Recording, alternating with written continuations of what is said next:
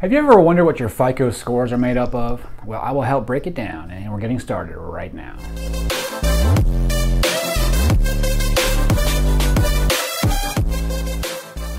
Hey, what's going on? I'm Emmett, mortgage advisor with Geneva Financial here in Port St. Lucie, Florida, and welcome to another mortgage and home buying tip.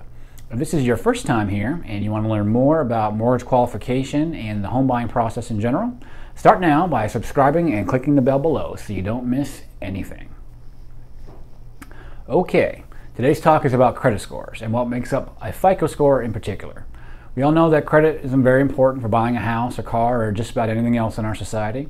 It affects not just your interest rates on loans, but also insurance rates, whether you need a deposit on utility hookups, among other things. Bottom line, credit is important, so let's go ahead and talk about the 5 factors that make up your FICO score, and here's a neat little pie chart that kind of talks about them. Number 1, your payment history. It's about 35% of your score. This is pretty self-explanatory. You basically pay your bills on time.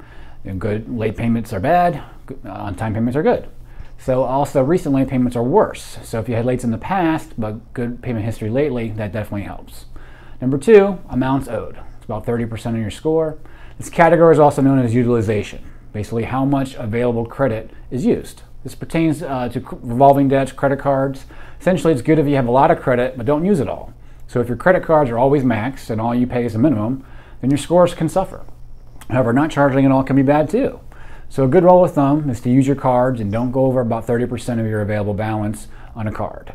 So for instance, you have about a $1,000 limit on a card, you don't want to carry more than about $300 on a regular basis. Okay, number 3, length of credit history, about 15% of your score. The longer you've had a credit account open, the better. So if you have an old credit card sitting in the drawer that you haven't used in a while, don't close it. Keep it open and use it. Okay. Number 4 is your credit mix. It's about 10% of your score. The bureaus want to see a good mix of accounts like credit cards, installment loans, mortgages, etc. So the more types of credit you have, the better, and can raise your scores even more. Number 5, new credit. It's about 10% of your score. Opening several high-interest credit cards all at the same time within a 30-day time frame can be pretty bad. So shop for credit wisely and don't open too many accounts all at once. Okay, those are the 5 factors that make up the FICO score, and I hope I was able to answer some of the questions you may have had about how the FICO score is calculated. Please go to DempseyMortgage.com for more information on mortgages and getting pre-approved. And there are also links in the description below that point to my other social media accounts so you can learn more about me and Geneva and how we help clients buy houses.